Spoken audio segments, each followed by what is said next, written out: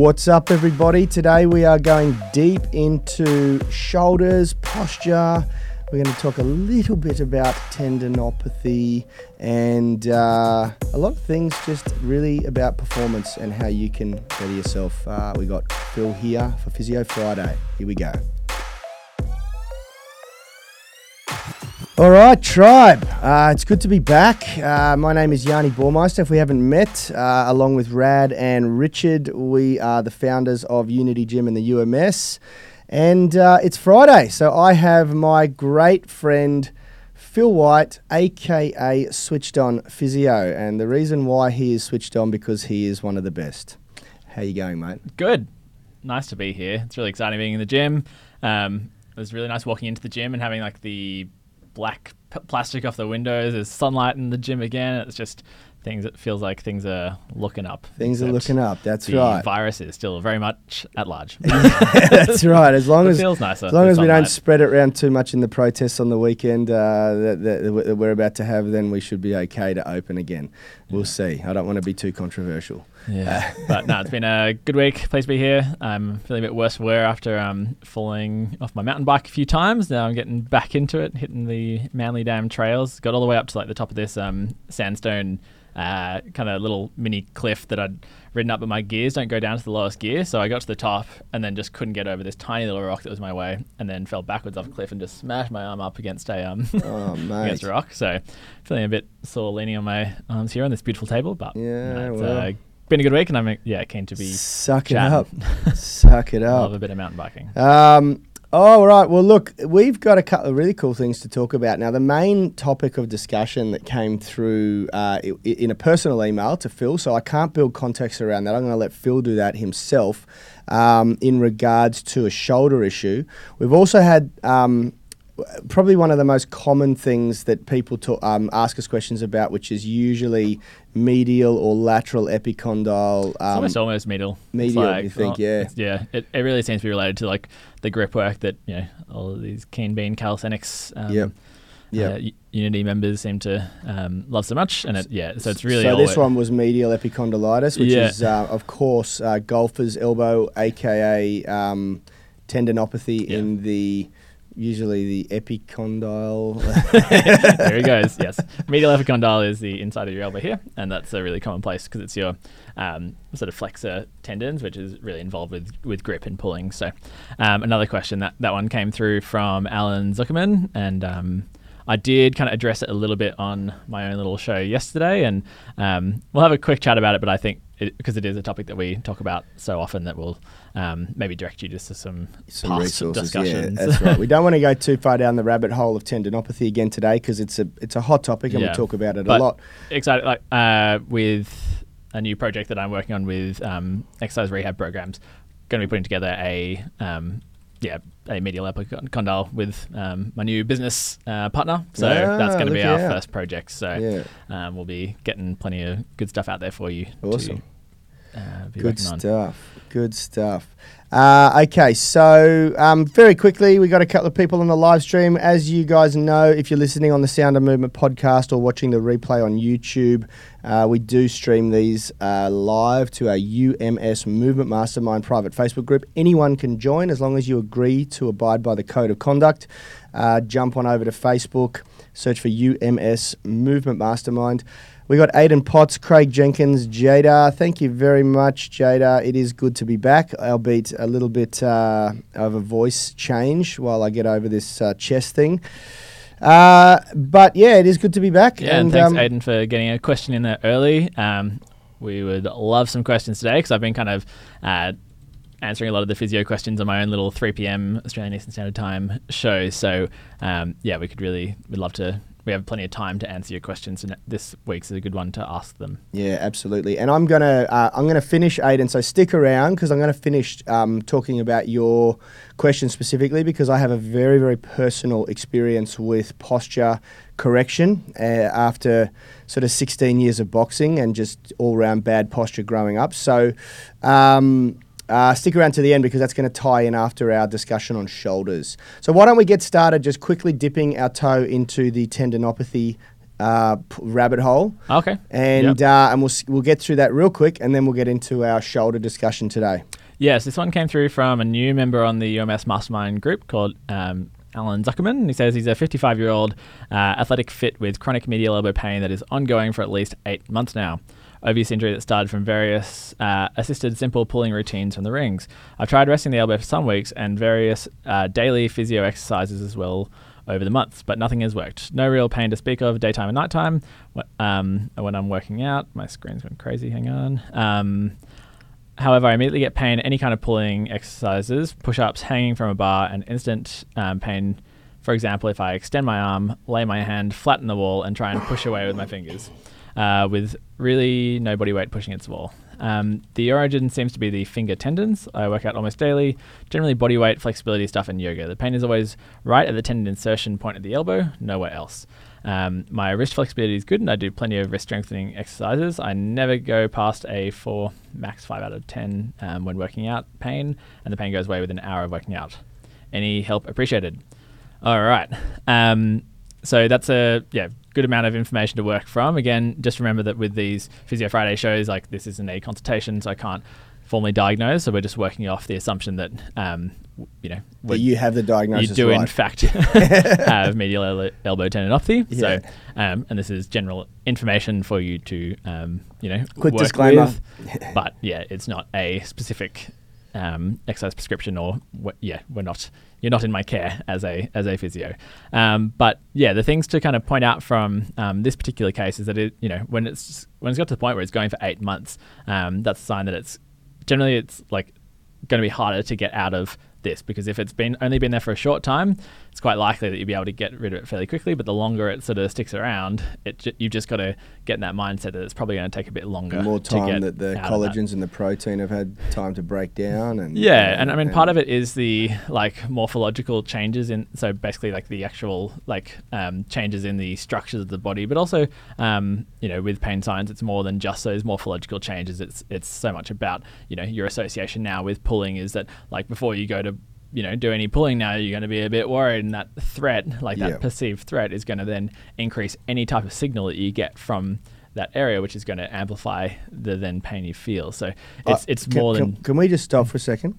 I want you guys to really take a moment to just digest what Phil said, because it's a huge insight for anyone who's ever been injured and anyone who's suffering from any sort of injury or pain at the moment.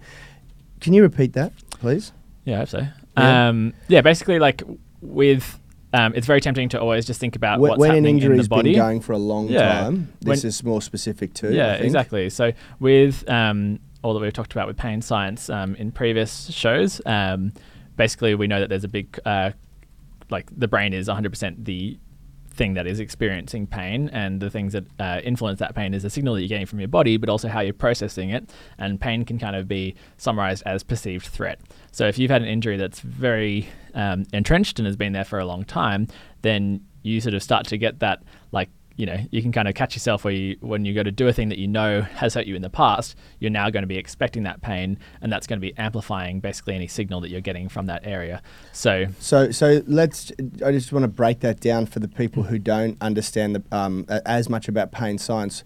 What Phil's suggesting there is that he's not saying that you're not injured or there's not an issue there that needs to be dealt with and you should just ignore it. What he's saying is, because of the previous history and how long it's been going on for, it kind of almost has its own pathway where it amplifies the pain much more than you should really be feeling. Just to be really specific, it what's happening is you're amplifying the signal, which is not a pain signal, but a information signal from that area, which then is processed and is expressed as pain. It's expressed as you're more still pain than there should be. Yeah, so it's not like you're turning up and down the pain at the source. You're getting the same signal, but then what your brain processes comes as pain. Yeah. And so the important distinction there is that it's not something that you can... If you just change what's happening in the elbow, that doesn't mean that it'll change the pain.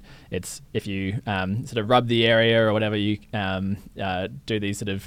I've been talking a bit about diffuse noxious inhibitory control, which is why it feels better to, if you hit your head, to rub it a bit, because you start blurring that signal. So basically you can kind of cloud that signal, and then the body doesn't process the pain as much. I have a question. Because I've always wanted Love to know questions. what this, I've seen people before, and I've seen them sold at chemists for tennis and golfer's elbow. You can get those straps that Yes. strap around the forearm, and there's like a little plastic thing that presses into a part that you choose to focus on. What is that? How is that helping? Because people often say, "Oh, it helps when I use this strap," Yeah, I think it kind of comes down to two things. So generally what we do with it is you put it just below the area of pain. Yep. So in this case with the medial elbow, that's the attachment site for your wrist flexor tendons. So what you're doing is by putting it slightly below, applying a firm pressure, it's almost like it's changing the origin site of that muscle. So now that muscle's kind of got now this sort of like stabilized point off the actual tendon, so that when you're doing your flexion, now it's like instead of this bony attachment, now you've got this like compressed muscular attachment, which is sort of changing the origin site almost. Yeah, right. Which Because I think I feel like there's a connection there. I'm trying to draw some sort of connection to this whole pain science thing. This is my second point, is that like basically when it's a very human, natural, like animals do it. We all like, if we hurt ourselves, we'll rub the area, we'll press the area, we'll do something, because that's changing the signal that then is getting processed by our brain. And because we've got control over that signal by being able to change the pressure, doing that thing, the way our brain works is now that's not a threatening thing anymore because we're in control, and that is why you're no longer feeling that kind of pain. But when it's this, you're getting all this signal that your brain's like, oh, why, pulling is the devil, pulling did this to me, so I can't pull anymore. Then it's that lack of control, that perceived threat is ramped up, and therefore it's going to be stuck around for a bit longer. So could we draw a conclusion or use that as an example for the people out there who are trying to understand how this pain science really works, that strapping this thing around your wrist that does absolutely nothing, around your forearm usually, that does absolutely nothing to change the tissue or the injury. It's not reducing inflammation. It's not healing. It's not creating a healing response. It's just kind of almost like distracting you from the injury. Well, that's why I said there was kind of two parts to it. Part of it is that, but also part of it is trying to biomechanically change the origin point of that muscle to change the amount of force it's then put in through there. Right. That's why it can be quite a useful tool for the short term for both of those things, to just facilitate you to do the exercise. But then you see those those old blokes who walk around with that, like the similar thing underneath their kneecap forever, and that's like they permanently wear that because that's like now that's become like a crutch. It's like when people get put into orthotics and they just keep wearing orthotics for their whole life. Or it's like it should be used in the short term to facilitate loading, and then stop using it. Perfect. So hopefully that kind of all makes a bit of sense. I know we went out in the weeds there a little bit, guys, but the reason why I wanted to reinforce that point is to do with the fact that one of the worst things that you can do when you get injured is to stop exercising, and it's very easy to do that because you have this instinctual. Well, we've been programmed by our parents, by maybe the healthcare professionals that we've grown up with, that when you hurt yourself or you get sick, you need to rest. And in many, many cases with an injury like tendinopathy, it's not the best course of treatment. The best course of treatment is to adapt your workouts to focus on the tendinopathy, not the goal that you had before. And often your goal has to sort of change a little bit, and that's where people fall over.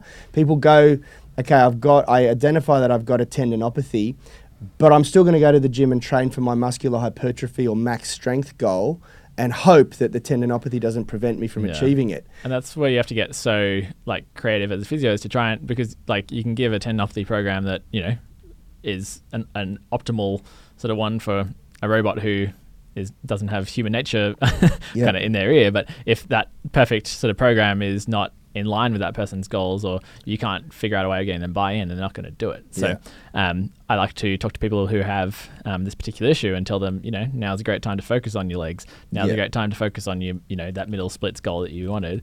And then just like do the work with your tendinopathy, get past that, and then start bringing back in the goals. And I think, I don't want to give him that much credit while he's stitched me up and made me take over the show for him this morning, but that is one of the things that Rad is remarkably good at doing, is pivoting very quickly. The moment he senses that there's an issue or an injury in his body, he's far superior at doing this than I am. He will pivot, and you'll see him go and do a full shoulder rehab program, sometimes too much, I think, he will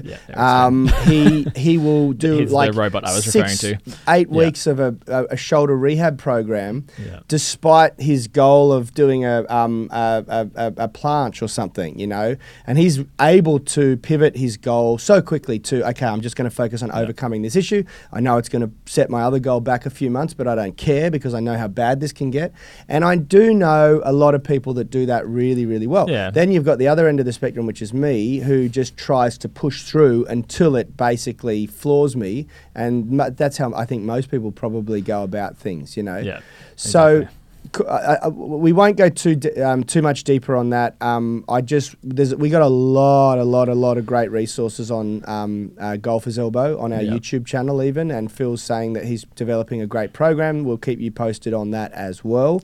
One thing that just with that, focus your goals to maybe your lower body or something else, but keep trying to train your upper body. But you can use ways to, like he's pointed out here, that things that really aggravate him is putting his arms out in the wall and then trying to push off with his fingers. And basically when you go into that wrist extended position, like that's going to be stretching the joint, and then trying to activate the joint from a stretch position we know is much harder than activating a neutral position. So I really recommend for people who are suffering with this issue to just try and adapt their wrist position, because I think you mentioned that there was he thinks it's his finger flexors, which is right, because a lot of people think like, oh, it's my elbow, so therefore it's like just my elbow pulling bicep curls, pull-ups, that kind of stuff. But really it comes down to what's happening in the wrist, because they're the wrist muscles that are attaching up here.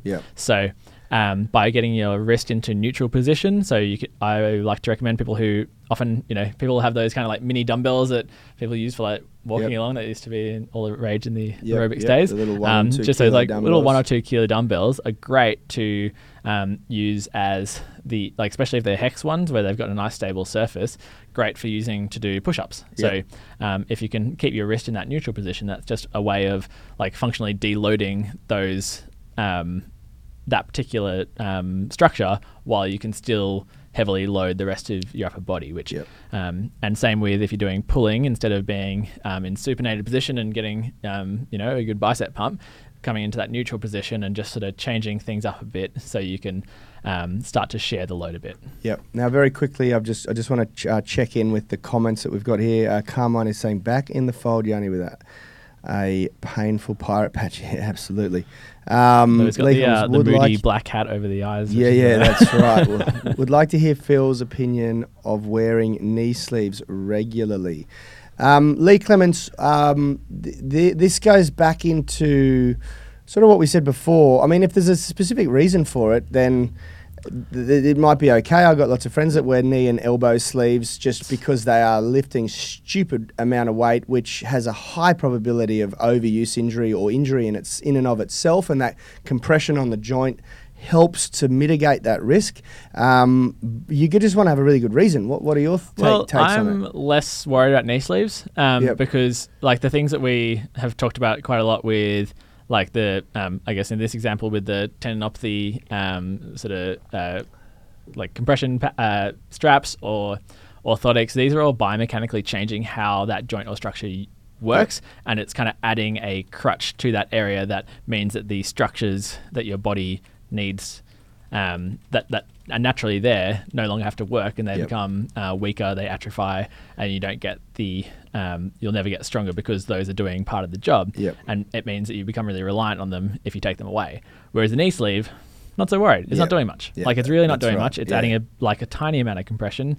It's kind of warming up your knees a bit. Like it's almost more a placebo effect with knee sleeves. Like it does do a little bit. Don't get me wrong, but if you've ever seen a power lifter lift with compression straps. Yeah, Around it's the a whole knee nother- straps, like they literally are in it's excruciatingly painful. So and that certainly changes the game. Yes. You know, that creates a lot of compression, a lot of stability, Yeah. and it changes the shearing force in the knee a lot. But- What you need to understand is that the knee sleeves don't do that at all. You know, like it's minuscule, and I don't really have much of a problem with it. I have my take on knee sleeves and compression and weight belts and everything. There is always inherently a risk when you lift heavy. You can't escape it. You know, and exercise, as much as I hate to admit it, exercising regularly at a very high intensity, you do suffer a level of wear and tear. I believe 110% that it is much better than not exercising. The types of de-evolving that the body goes through, I don't know if I can say that as a word. I know devolving is a word, but maybe the wrong use. Your body devolves if you... It is a word. You can look it up. It is a word. It's not de-evolve, it's devolve. Devolve, yeah. Okay. Yeah. syllables in there. Yeah. And so, yeah, we weigh up that risk versus reward, and we choose, yes, definitely exercising. And for me, lifting heavy is certainly something I want to do. But there is a wear and tear that your body has to deal with, and there is a risk. And so I am a strong believer that you should be wearing a weight belt when you lift heavy, and you should... Yeah, you know, there's nothing wrong with wearing knee sleeves and squat shoes. You know, lifters are another thing. People go, oh, you should squat bare feet. Well, yeah, squatting bare feet is very beneficial, but there's also benefits to lifting with squat shoes, you know, and that's my take on it. Cool, let's move on. Okay, shoulders. Come on, we've only got like 5-10 minutes. Yeah. And just on this, Jada's got a comment saying, I can relate to wearing a wrist widget when I tore my TFCC a few months ago. I had to overcome the fact that my wrist was okay and I needed to start strengthening again. Yeah, that's exactly right. With these things, they can just become a bit of a crutch and people become really reliant on it. And it's so important to, start getting out of them. Can you build some context around shoulder with your email? Of not naming any names. Yeah. So this is from Paul. It's a private email, so I won't go the full name, but I'll let him know that we've answered it here. He says he's been dealing with shoulder pain and hoping it gets better. Went to a doctor and had x-rays. Came back with a diagnosis of shoulder tendinosis, which is very interesting because you can't see tendons on an x-ray. And sorry, repeat that again. I missed so that. he says he went to a doctor and had an x-ray. It came back with his diagnosis of shoulder tendinosis, which I find really interesting because you can't see tendons on an x-ray. So you can only see bone on an x-ray, guys. Yeah. And maybe a bit of fluid, water, but not really. So you can see like changing of like joint space. So maybe he's making an assumption from the, like, if he's got, you know, a subacromial impingement, so closing down of the space just below the top shoulder bone in layman's terms, that maybe that's kind of how he's got that diagnosis. But interesting. He says, assuming from years of painting ceilings above my head. Haven't painted in years, but still seems to count. And he basically has a question about whether or not it's the front or the back of the shoulder from a previous podcast that we talked about. He says, honestly, I'm not sure, but the doctor didn't specify and it didn't really help me much. And he didn't help me much except for send me to a massage, which COVID has now stopped. And he says he's been doing the shoulder rehab from Unity Gym. Which is the thing that the sending to a massage is also a weird thing to do. Yeah, this doctor is wild. But sorry if he's a friend of yours. Yeah. And he's been doing some self-massage, and he says it feels more painful at the back of the shoulder. He's doing lots of scapular exercises from the Unity YouTube, and he thinks he's starting to gradually progress. Do you feel like it could be a gradual process, and am I okay to keep on training as he has been? He has a whole bunch of other comments here giving more context, but there was one thing that I wanted to... Oh yeah, that's what he says. He says, strange how years after painting it all of a sudden seems to flare up, which is an important thing that I'll get to in a sec. So, big picture sort of stuff here. Interesting that the doctor's saying go and get a massage, and I think that's probably for the, trying to get that kind of postural benefit, because when we've talked a lot about before, when you're trying to achieve overhead mobility, if you're in this sort of rounded posture, Aiden, we'll get to your posture question in a second, it is much harder if you have rounded shoulders and your scapulars are somewhat winging to achieve overhead mobility because of the inefficiencies around the shoulder system in that stage, because the rotator cuff can't control that the movement of the ball in the socket. So I guess that's maybe why the doctor is saying massage. But the best way we can get past this is by building a shoulder system that functions really well, and the best way you can do that is with strengthening, and some mobility. So that's with your question here about do you feel like this is a gradual process? Yes, 100%.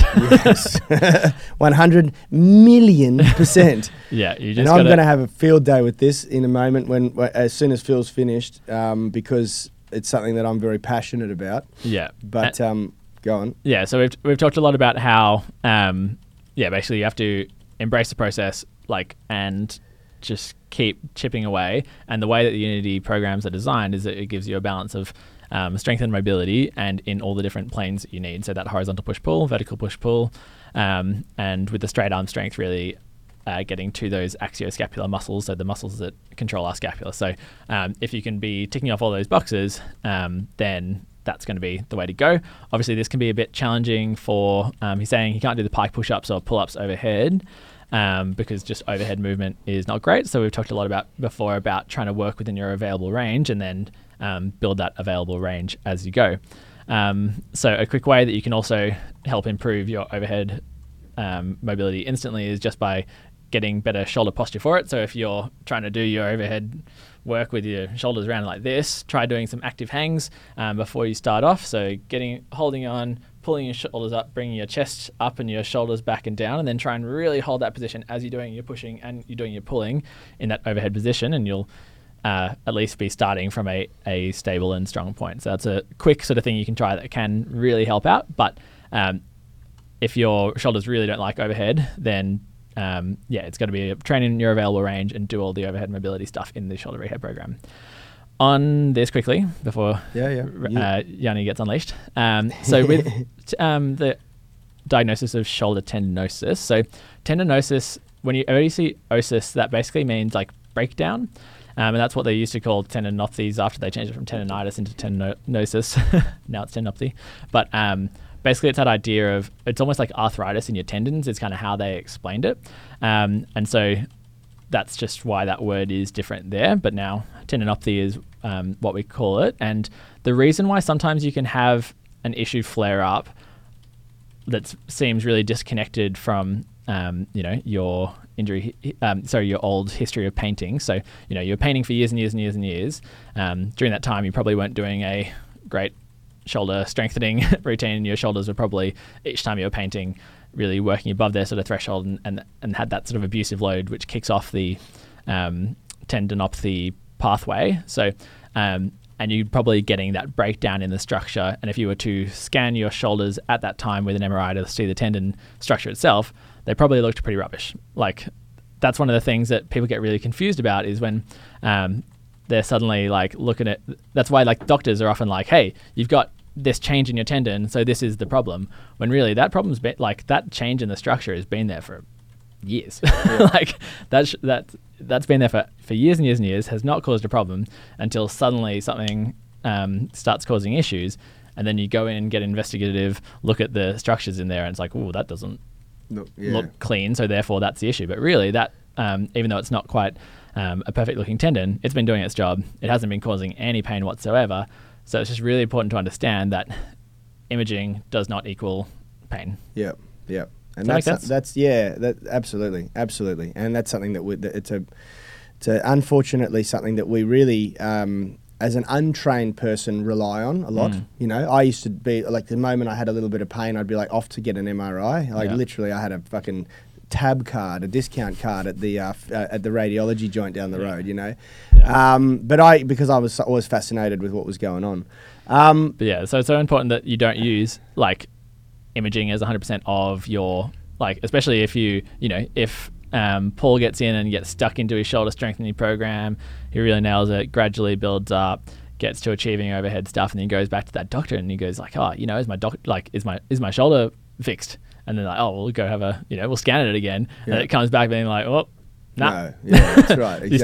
You still got a messy looking tendon, but Yeah, you know, that's and therefore exactly that right. starts to like change that mindset of the person, and they And start to then think, we oh, go maybe back I am down the weak, pain and maybe science rabbit hole. exactly. So that's Yep. one thing that I just really want to make clear with tendinopathy is it's so important to understand that imaging does not equal Yeah. like the function and pain. Yeah, when I lie under or go into the MRI tube, my body looks like I may as well just bury myself now. Like literally, like I've got herniated discs. I got like all sorts of crap going on throughout my spine. I got like last time I had an MRI, to give you an example, guys, last time I had an MRI of an unrelated issue, it came back with a 16 millimeter tear in one of my rotator cuff muscles, you know, and I was like, Jesus, okay, so that's why I'm experiencing that little bit of pain in my shoulder or whatever. I had no clue that I was going to have a huge tear in one of my tendons, you know. And I'm not suggesting that you discredit scans at all, but just be careful so the how much thing I really want to make clear with scans are Rad's.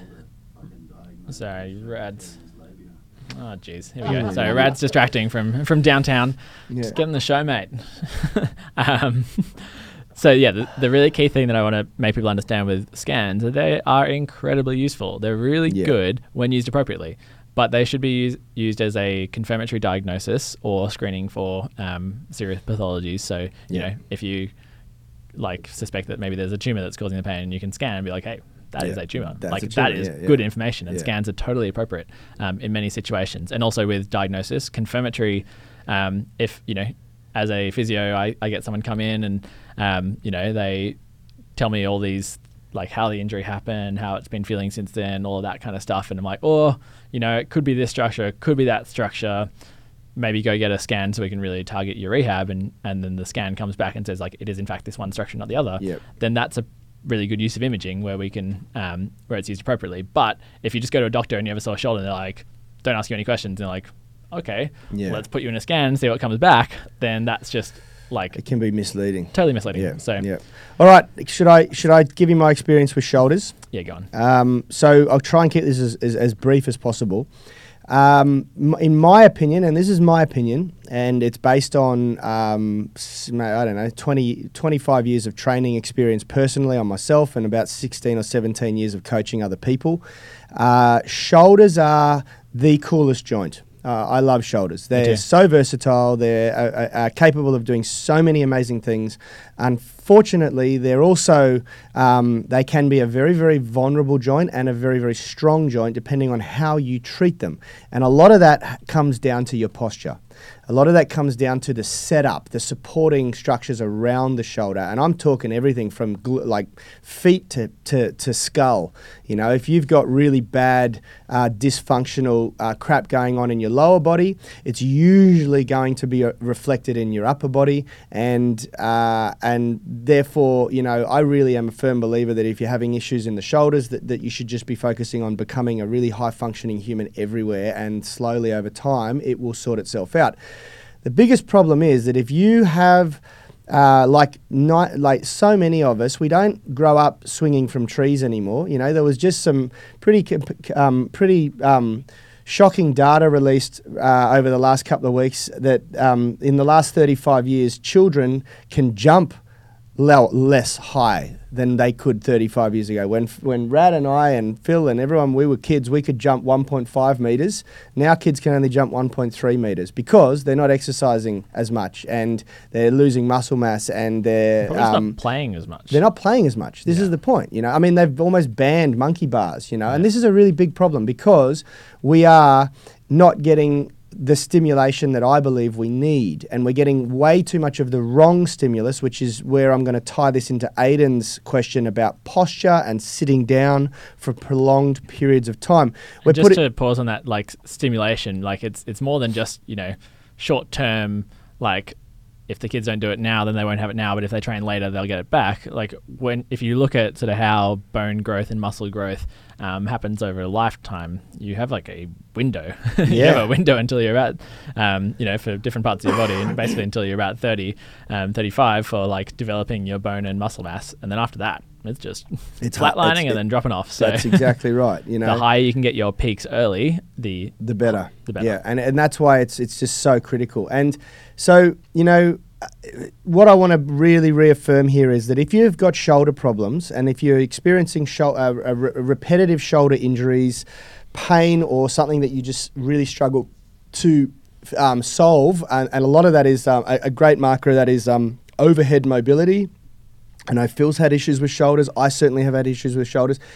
There is a lot that can get in the way of a high functioning shoulder, and a lot of it is to do with your posture and the structures that support the shoulders, around the shoulders, spine, the ability to extend through the thoracic spine, how tight you are in other areas, even like the lower body, the hips, the lower back, things like that are going to affect the way your shoulders sort of sit and your posture. And the reason why I highlight that is because I do believe, and from personal experience, you can overcome crappy posture, but it takes a long time, and it takes a lot of conscious effort, and it takes a lot of patience along that process, because if you try and force it, you usually end up taking one step forward to take a giant leap backwards. And so what I say to anyone who's trying to improve their overhead mobility that has never had good overhead mobility, if you don't accept that it's going to take years, not months, it's going to take years to get overhead mobility. And if you're above the age of 35, like Phil said, you may never achieve as good overhead mobility as someone who achieves a really good overhead Just mobility. to be really precise about what I was saying with the graphs of like bone and muscle mass. Like those bone changes are very much around bone mineral density. So Yep. I'm not as 100% scientifically sure about Changing changes posture, in posture. Yeah, So just yeah. be Look, quite clear about unfortunately, a lot of physios that you go to, and I've had this myself when I used to have problems, will say no, you can't fix it after a certain amount of time. I've had a lot of people say 28 years old, and then that's it, everything's set. I am a massive. I have disproven that, okay, because I had terribly rounded shoulders. My tipping point was at age 26 when I really badly damaged a shoulder trying to do acrobatics that my shoulders just weren't capable of doing because of my posture. And that was the point when I started to try and fix it. And from 26 until 34, I was working on posture, like consciously looking at myself every time I walked in front of a mirror to go, crap, I'm slouching again. I need to strengthen. And it was about strengthening everything and improving the mobility of everything, not just focusing on my chest. So this is where I really want to be quite clear with posture, is that there's kind of two ways to think about posture. It's the, look at myself in the mirror and think like, oh, I've got to pull myself up into this, carrot up my butt, super upright position, which I think is entirely unhelpful. Really. Doing that, it's just not, it kind of causes its own problems, where now there's this kind of, term in physio where basically you hypervigilancy is a real issue in itself. So the hypervigilant about trying to pull yourself into something that your body doesn't want to naturally do is going to start causing kind of overuse in structures that aren't kind of used to that. Yep. And that hypervigilance also breeds this sort of idea of increased threat and increased issues, basically, where people become scared of bending over. They become scared of being in this position, and then that makes that causes all sort of other issues around being scared of lumbar flexion down the line. So I think this kind of overextender hypervigilancy is really unhelpful, and there's been a lot of research into posture and showing that no one posture is necessarily going to cause any issue from being in that position. But the thing with posture is that it comes from the balance of the muscular system.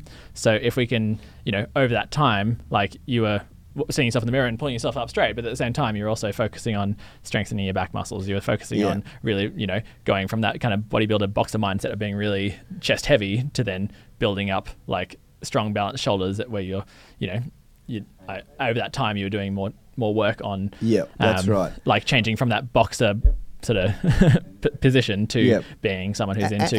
And also for that period of time, I stopped boxing. Yes. I literally at age 30 I stopped boxing altogether and just worked on fixing structural imbalances in my Exactly. body. So the change in posture you got was not from seeing yourself in the mirror and pulling yourself into that position. It was from those changes in instruction. I just want to be really clear about that. Yep. Is that people get really like I funny. think the reason why I said that is Yeah. because I was just trying to reinforce that I was aware Yes. of what I was working on. There was focused intent on, okay, I'm no longer going to just focus on how good I look in the mirror here and how hard I can punch like that. Yep. I'm going to start focusing on. So I was doing lots and lots of study on shoulders and the muscles that support the shoulder. I started to do a lot of trap work, mid, lower, upper trap work.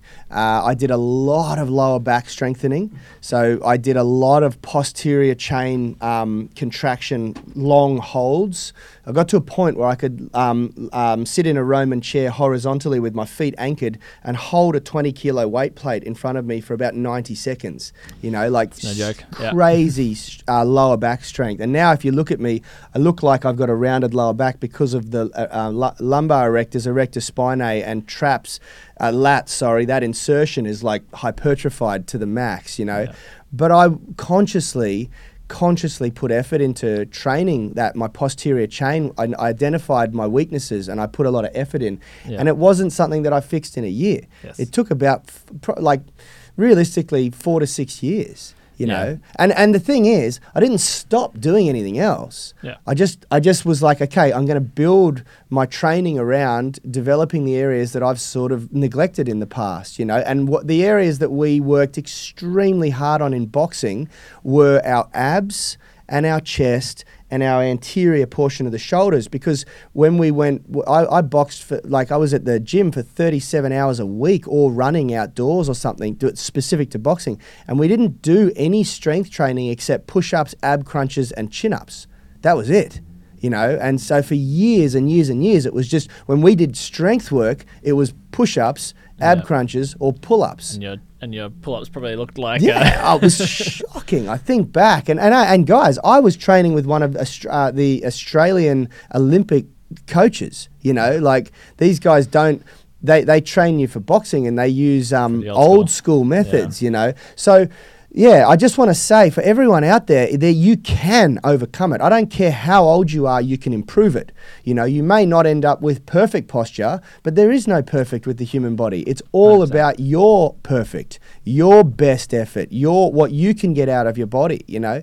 And you just have to embrace that it is going to be a process. And you know, the best thing you can do is become process oriented with your training, not outcome oriented. You know, just start to really enjoy turning up and doing the work, and then, you know, celebrate success as you notice them unfold, but don't hunt for the successes. And I think the way to keep that like relevant is when you're doing, you know, again, I keep talking about how much I like the Unity program because it does cover everything so well, and you can just, instead of like subbing out your, you know, shoulder workout to just do the shoulder rehab program, for example, or you can just really, you know, put a bit more of a focus on certain parts of the program where, you know, with the